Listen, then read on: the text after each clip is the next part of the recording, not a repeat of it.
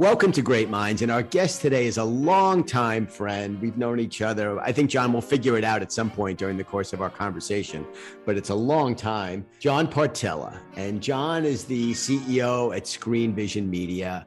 He is one of the stalwarts and true visionaries of our industry and is just a jewel of a guy. So John, really thrilled to reunite with you and have you on Great Minds. Thank you, Matt. I'm really delighted to be here. Much appreciated. Great. So, John, I want to go back and I want to start with your tenure at back then was a very progressive shop that you created within the Y&R family. And with no pun intended, it was buzzy then and people still talk about it today. And I'm talking about what you did at a very young age as the founder and CEO of Brand Buzz. So I'd love to start going back to Brand Buzz. Sure. Well, thanks, Matt. My career at Y&R is very fortunate to get my first job out of college, at Young & Rubicam, Y&R, back in the late 80s. And I spent in total, about 17 years there in that terrific place. And somewhere in the late 90s, as that little thing called digital was coming out, there was a feeling that the Y&R model was terrific for a couple of ways. It was terrific if you were an advertiser that knew you wanted to predominantly work in one medium, whether that be television or design or what have you. There was a portfolio of companies that you could reach into. There was Landor if you wanted to have a brand or package design initiative. Young & Rubicam Advertising did the best, in my biased opinion, best TV advertising and print advertising, in the country and so on. And it also worked in another way. It worked really well for large companies and brands like Ford Motor Company, that was a big client of Y&R's, or Accenture, that were global in nature and could avail themselves of the entire global network and also needed not one channel or medium. They needed to play across several. So they could come into Young & Rubicam with very large budgets and very large initiatives and goals, and they could get what they called the whole egg, or a comprehensive team that cut across many of the different assets and portfolios and brands that existed within the Young & Rubicam group. Where it didn't work so well some of the time was if you were kind of a small to mid-sized advertiser and you weren't even sure which medium you wanted to anchor your dollars in at that point, at a starting point, and you were also increasingly interested in digital. And so that was a hard thing for an agency at that point. Y&R was no exception to be able to respond to. And so, it wasn't just myself, but a group of us with the full support of the board of the company elected to start kind of a SWAT team or a SWAT agency inside sort of a brand within a company that could provide sort of brand agnostic thinking that often started with digital first. And so that was 99 into 2000. And a client could come in and say, look, I don't have a massive budget, so I can't have a whole comprehensive Young & Rubicam group solution, but I'd like to come in with my mid-sized budget. I'd like digital to be right there early in the conversation, maybe even the tip of the spear. And we started this group called Brand Buzz, which is essentially giving brands that kind of like talk about value or velocity that often had digital at the center of the conversation. So talk about what digital meant then, because you were 5-6 years ahead of Facebook. You were 7-8 years ahead of YouTube, similar ahead of the iPhone, and almost none of the technologically driven subjects that we'll talk about at Advertising Week this year and that we're all talking about all year long. None of them existed in any form, let alone lesser form. Yeah, that's exactly right. We were trying to, position this notion of getting your brand talked about or get buzz for your brand or your business. And a lot of that happened in the online world at that point that you could capture, and you could see people going onto websites of brands.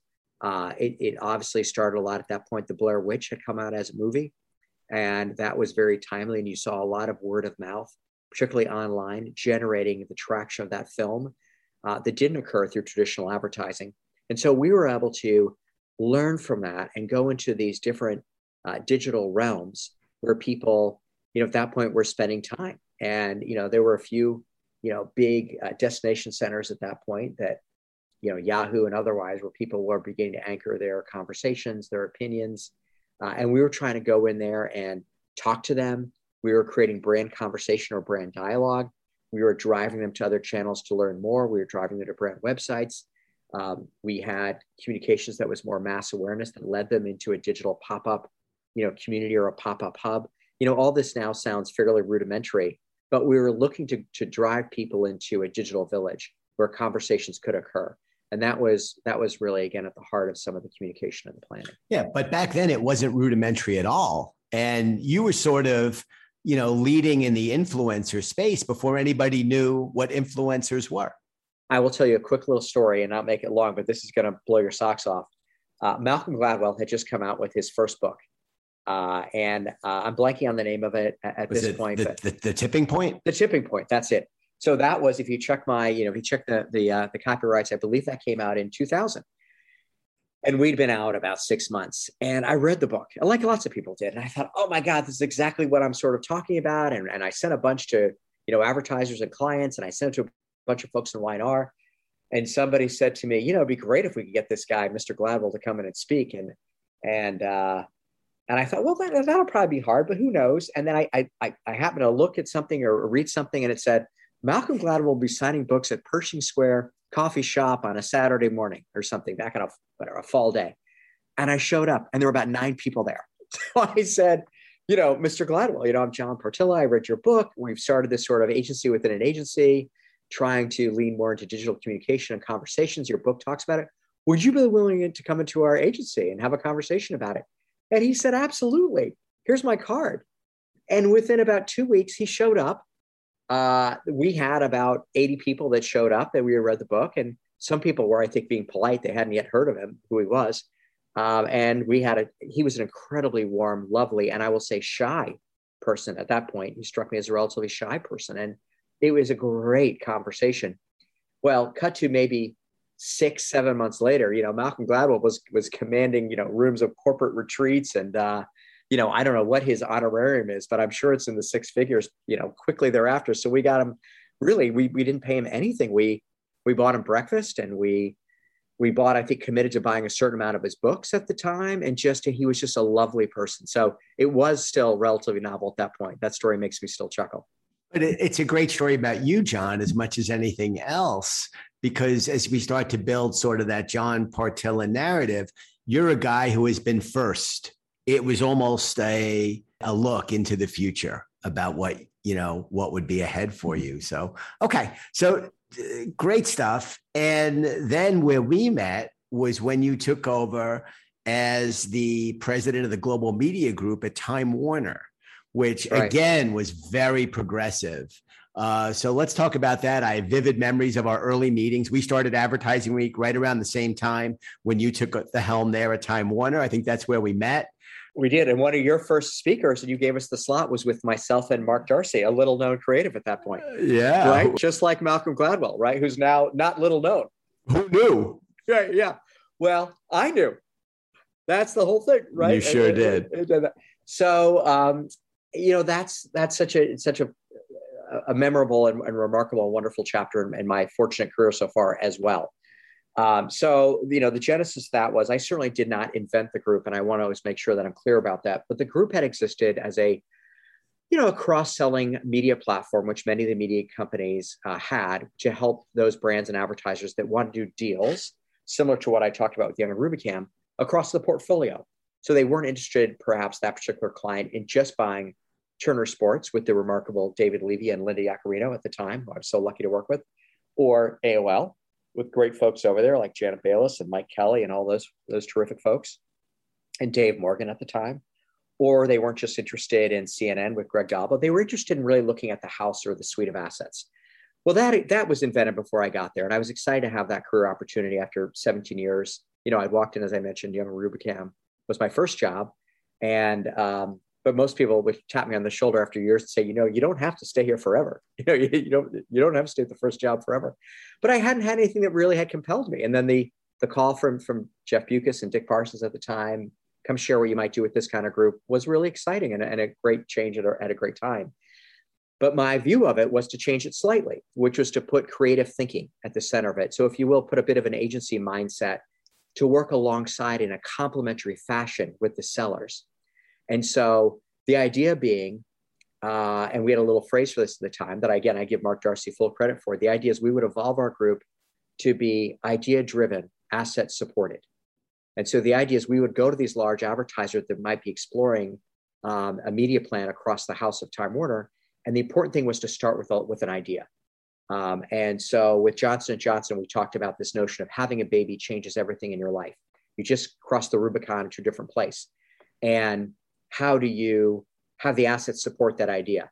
And we did ideas like that, brand after brand after brand. We did one for Home Depot around, the idea that, we're going to help anyone become the best do-it-yourselfer, and then Home Depot supports that. And then we'd use the assets of Time Warner behind that.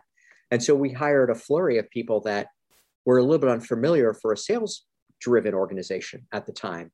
Obviously, Time Warner had some of the most remarkable creative talents in the studios and all the different divisions, but they didn't have a lot of creatives in a sales organization at the time. So we brought over my partner and friend, Mark Darcy, to be the chief creative officer of a sales group of a media platform.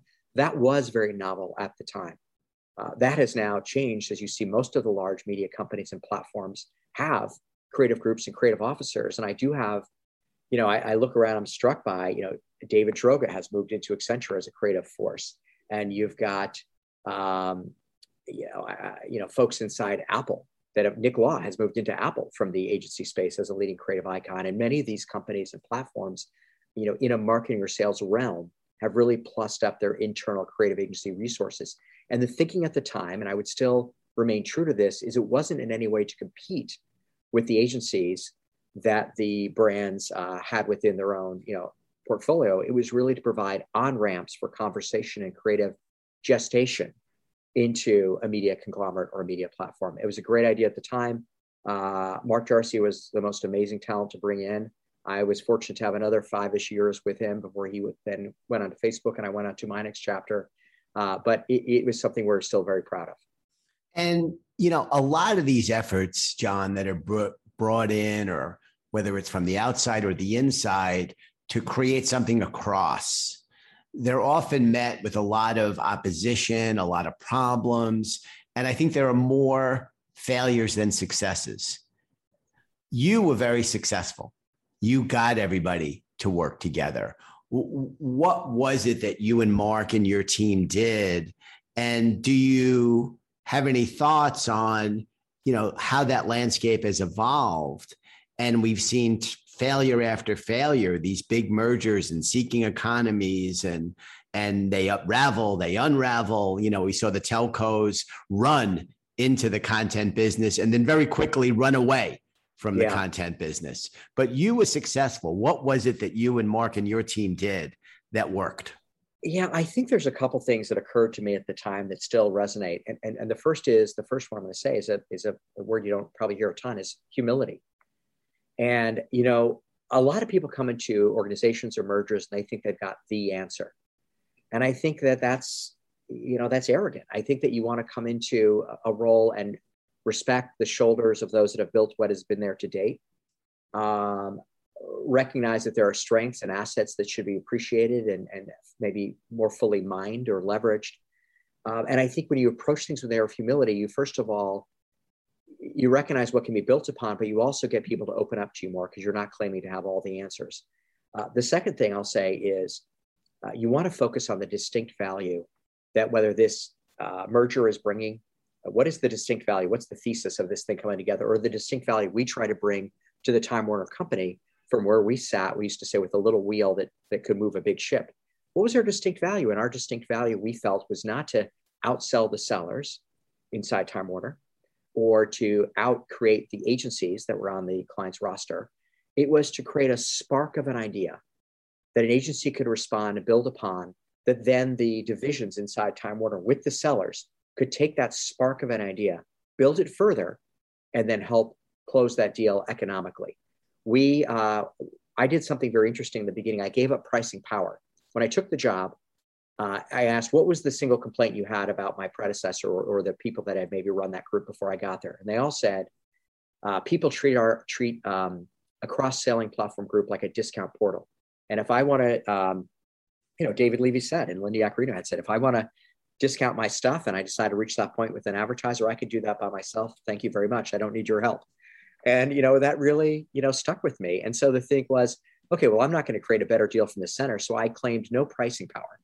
Any deal we brought in had to be approved in terms of pricing and negotiation by each of the divisions that participated. What we tried to create was a marketing or creative conversation at the center that others could build upon. So that's distinct value. And then the third thing I think, and you hear this word a great deal, I heard Linda speak on your show not so long ago, Matt, she was so terrific, Linda Yaccarino, is the word you hear a lot, which is outcomes. So you've got to start with humility. You've got to go to what's your distinct value and what's the thesis of what you're trying to create.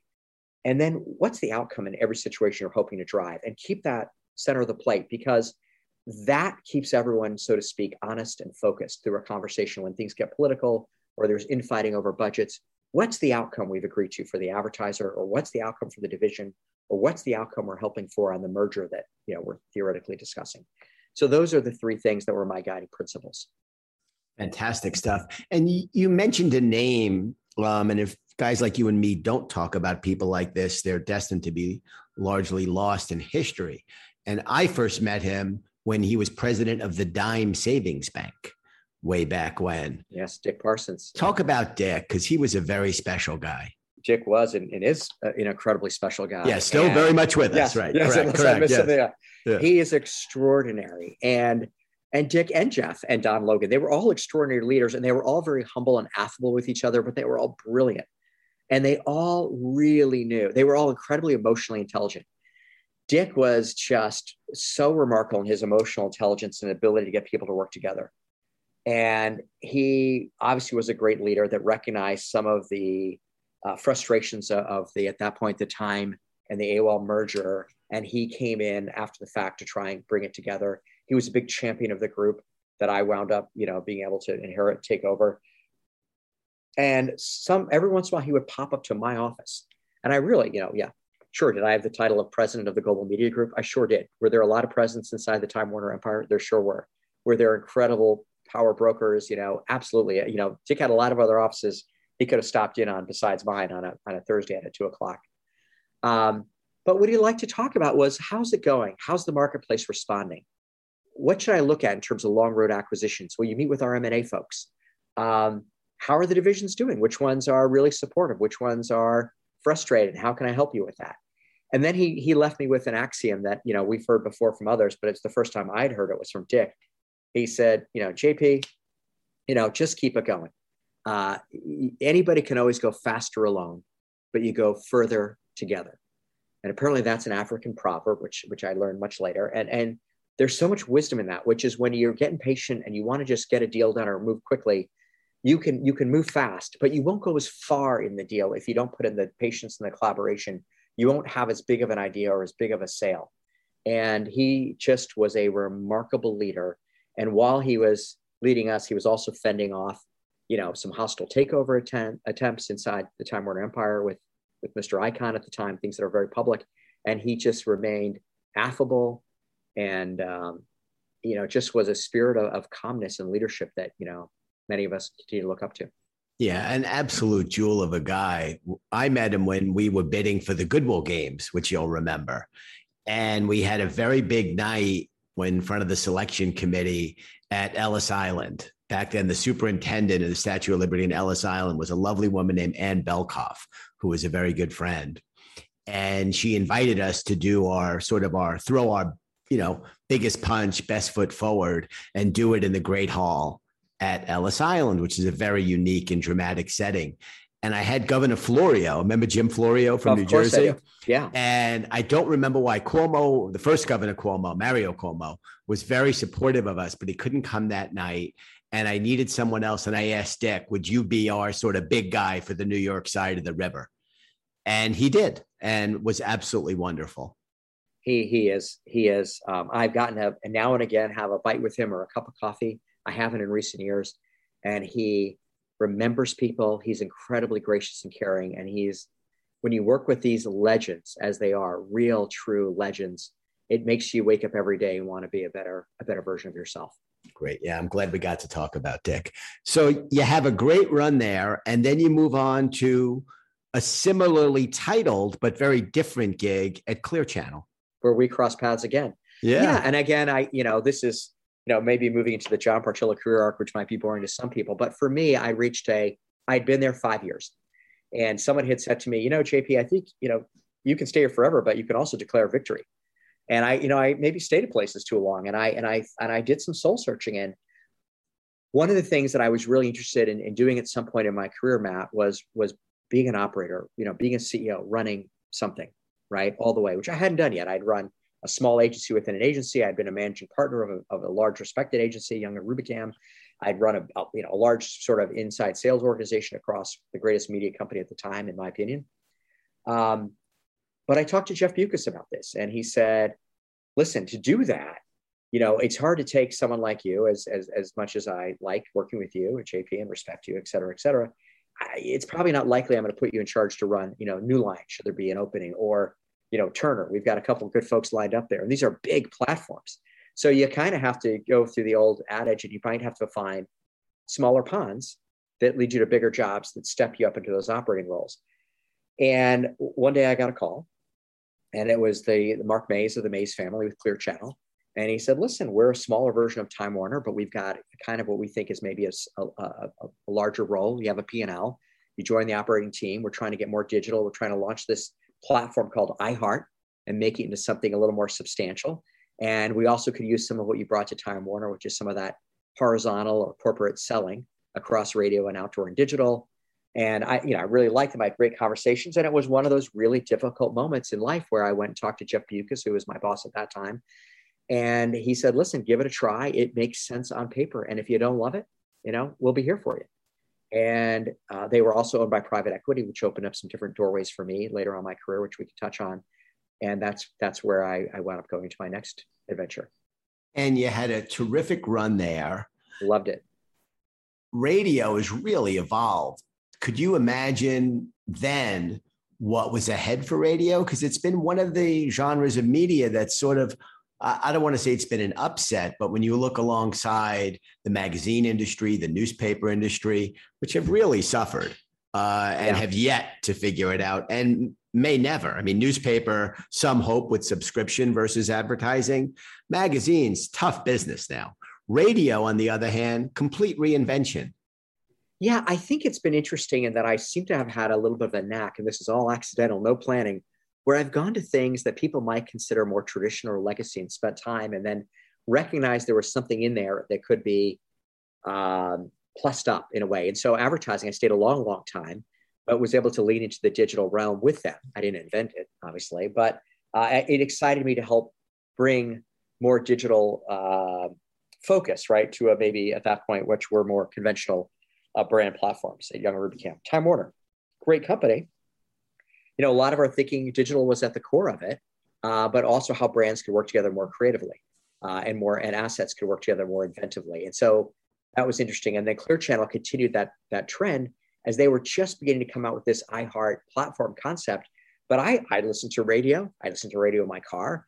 We didn't have streaming at that point to be talking about much, but there were a lot of things that were occurring that I thought, oh, this could be really interesting. And I think the only humble contributions I made there were a little bit of a contribution of saying that iHeart was really a powerful idea with a lot of people. I was saying this, and it should be made larger and larger and larger. And then obviously really industry greats like Richard Bressler and Bob Pittman took that to the next level with the team. But if you remember, we boldly took Clear Channel out on the map a little bit more when we went to the A&A with Bob Liadis and yourself, and we said, let's own a night and let's talk about a case study. And we got the Goo Goo Dolls to play.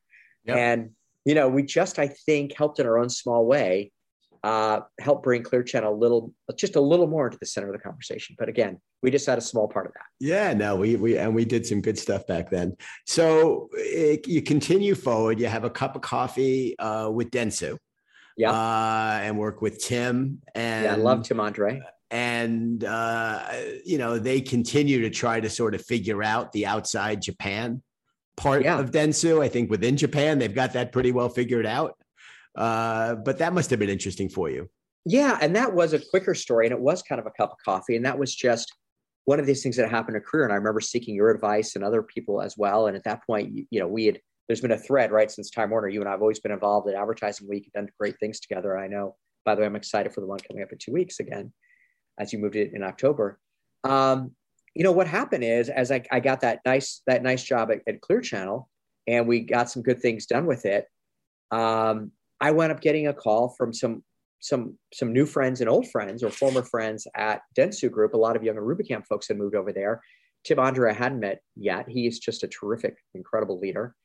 And I was asked to come in and be COO of the Americas, right, of their sort of corporate leadership group. So that included at that time 360i and Dentsu America and Attic Design and Consulting, ATTIK, and various brands, right? And it was a terrific opportunity for me to come in and in a way use muscles I'd never quite used before, Matt. It was a harder role for me because this was about the word was at the time rationalizing a lot of acquisitions and making sure they worked together appropriately. And there were some redundancies and layoffs. And my job was less focused on rev gen or even clients.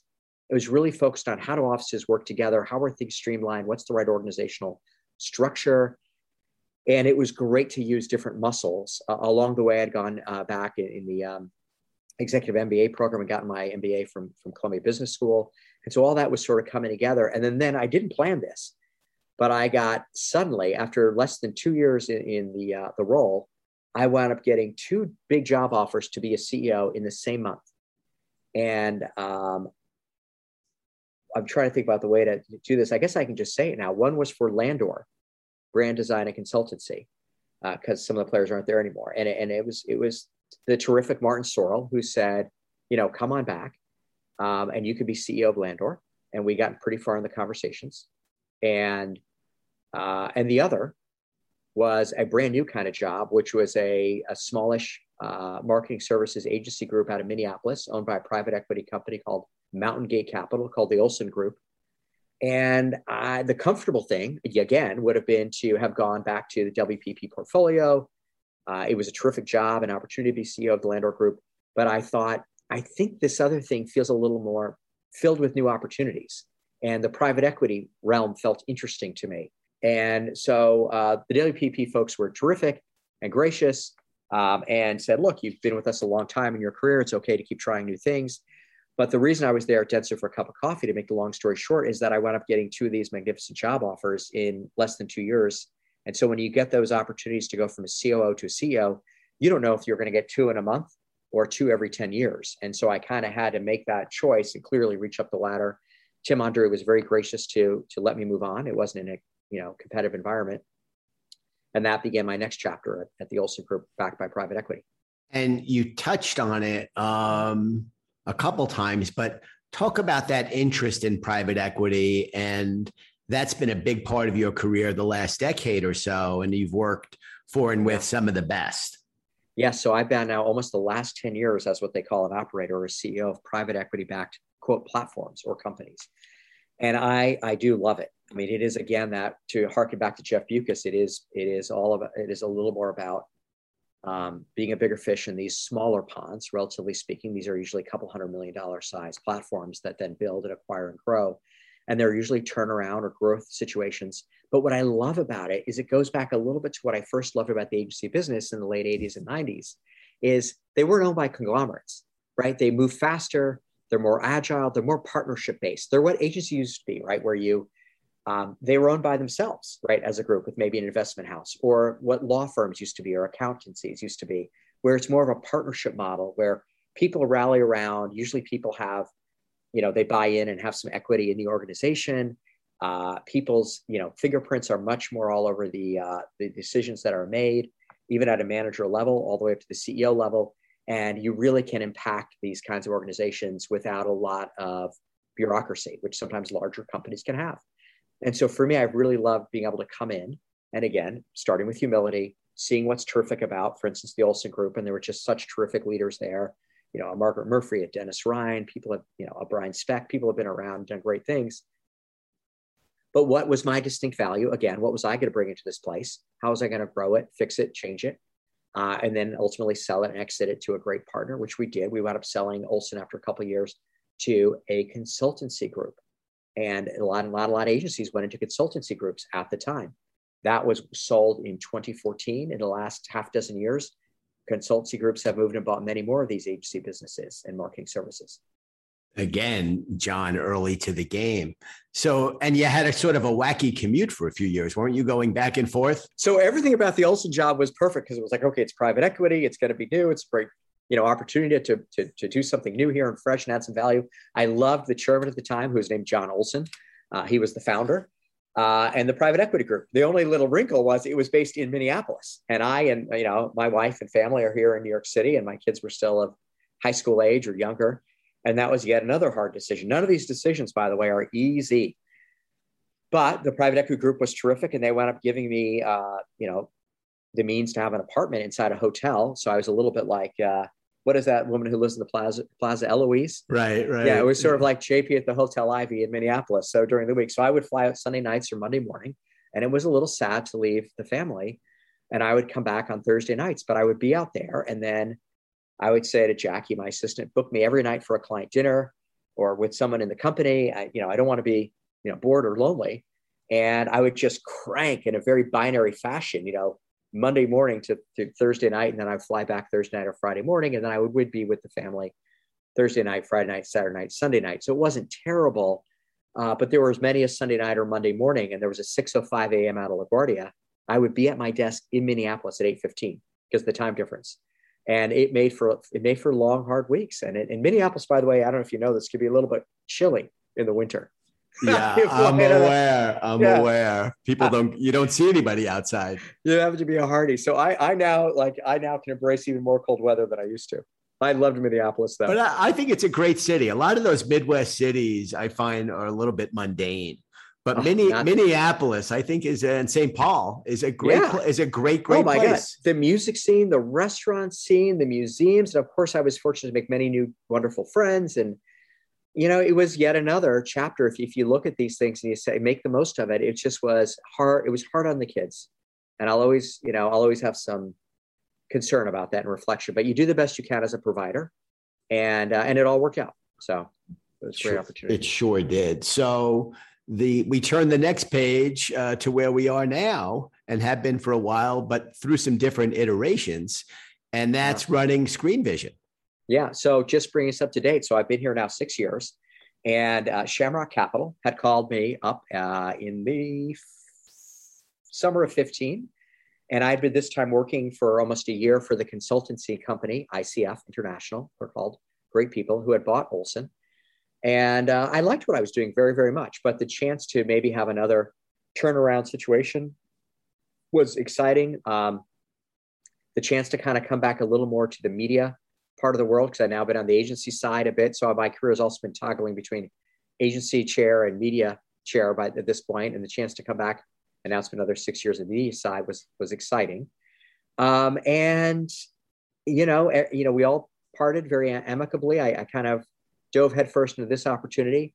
And again, a great team here, leadership team that I was able to inherit, along with bringing some other players on board. We wound up, taking the company and really taking the revenue up about 50% in the first 2.5 years, and the profit, or the EBITDA, we essentially more than doubled it without getting to specific figures. And at that point, Shamrock thought, well, this is a good time for us to maybe transact and sell. That's what private equity firms do. And we wound up getting a great partner and a great buyer, another private equity sponsor in Abry Partners, ABRY, out of Boston. Pretty big firm, terrific folks. And they have now owned ScreenVision for 3 years. And the first 18 months was smoother sailing, good growth, nice development, nice things we were doing in the industry creatively to bring more cinema ads in front of the movies. And we diversified into more out of home a little bit and different screens. And then the pandemic obviously hit in March of 20. And so this past 18 months has really been another test and trial in my career.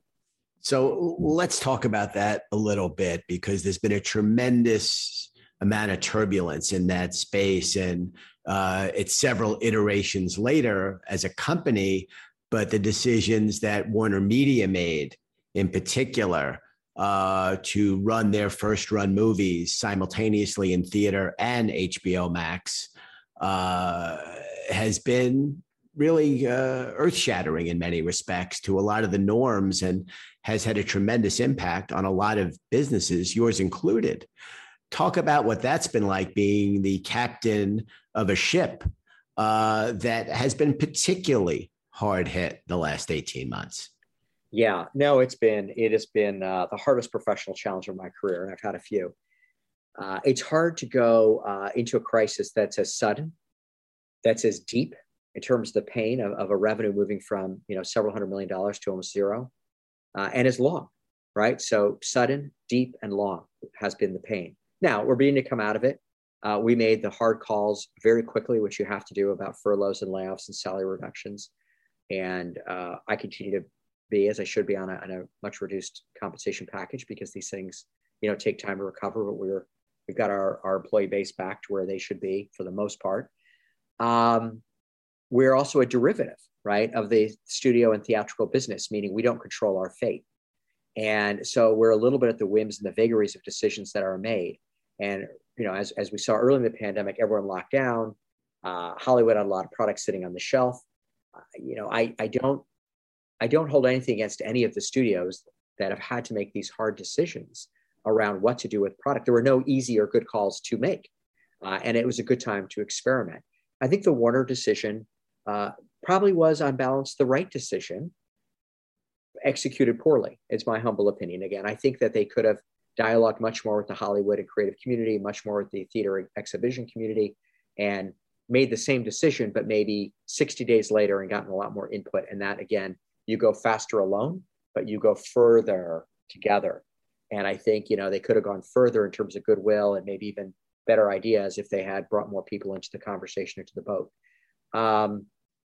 For us, our company, we focus on putting great, brand and local advertising in front of that pre-show, where people are engaged and excited right before the trailers start. We've got stuff in the lobby, and we weren't able to do much of that. So we pivoted to having a drive-in business. We pivoted to doing some things digitally, and we pivoted to doing creating partnerships and alliances with other kinds of screens, whether in doctors' offices or e-card charging stations like Volta or Topgolf. So we've pivoted our own way. But getting back quickly to the heart of your question, I think that at the end of the day, where this is going to shake out, of a 90-day theatrical window exclusivity down to more like 45 days, where it looks like people are thinking that math works best, that's going to be a fine outcome for our company and for the industry. I don't think the industry had needed to have 90 days for some time. And maybe the pandemic, for all its terrible tragedy and horror that we all have, suffered and lost loved ones to, maybe a silver lining of it is that it catalyzed a shorter window, which is more appropriate for the current business model. And it's also helped turn streaming companies into also movie studio distribution platforms into the exhibition business. So the Apples, the Netflixes, the Amazons, they're increasingly going to be not just making movies just for their own platforms, but they're going to make a handful a year that I believe will also premiere in the theatrical exclusive window for 45 days before they go downstream, because they don't have to wait 90 to 100 days anymore. So there's going to be some pluses out of this. And you're on the front lines of conversations with those in the theater exhibition business. Talk about what's going on in terms of the experience. I mean, there's still no replacement to me for that. I won't watch No Time to Die at home in my living room. We're going to the theater, but you're under a lot of pressure, and your partners in the exhibition business, to increase the value and impact and resonance of the experience. That's right. You have to compel people to get off that couch, because, it is easier to just stay at home and hit the buttons, right? But I often say that movie going is very different than movie watching. And movie watching might as well have distracted next to those words, because when you watch something at home, you're a little more distracted. The dog, needs to go out for a second, or the phone rings, or, maybe your daughter needs help with homework, or, you're engaged, but you're not quite fully immersed. And I think more than ever, as human beings, for our emotional well-being, Matt, we need to be fully distracted and engaged, sometimes from everything else, whether that's going for a long run, or perhaps going to a temple or a church or whatever, your religious persuasion may be. And a movie experience is a bit of a cathedral of an experience where you go in and you turn off your device and you engage fully, and that screen just sucks you in. And it's wellness. There's something about mental wellness and emotional escape that we need more than ever from distractions. And that experience is vastly different. And, seeing a movie, and our research bears that out. And the good news is it's not just me sitting up here on my own stage saying these things. The research is bearing it out and the attendance is bearing out. This last weekend, Venom 2 did $92 million, right? Well, that beat Venom 1 pre-pandemic, which was in the 80 million range, 2 years prior. And Bond internationally is landed right between Skyfall and Spectre, which means it's doing pre-pandemic levels. And this may be the weekend where Bond breaks $100 million, the first Bond movie to ever do that with no asterisks around a pandemic. And so people really, obviously, like we all have kitchens and we like to go out to restaurants. We all watch the Yankees Red Sox game, maybe on the television, but if I could have gotten a ticket live, I would have gone to that experience. We listen to Spotify or Pandora or, iHeart on our, at home or in our car. But of course we want to go see a couple concerts a year, right? We just love that. People crave community. That is a fundamental, primal human desire to crave, community and to crave live experiences. And we'll be a part of that forever. We compete in the out-of-home space, not in the sit-on-your-couch space. And theater owners know they need to continue to make that experience as magnificent as possible to stay competitive. Absolutely fantastic. Well, John, you've been ahead of the game on the front lines for so many years, still throwing a fastball 100 miles an hour. And I so enjoyed our conversation. Thanks so much for doing this. Matt, it's such a pleasure. You're a dear, dear friend, and I can't wait to see you. Well.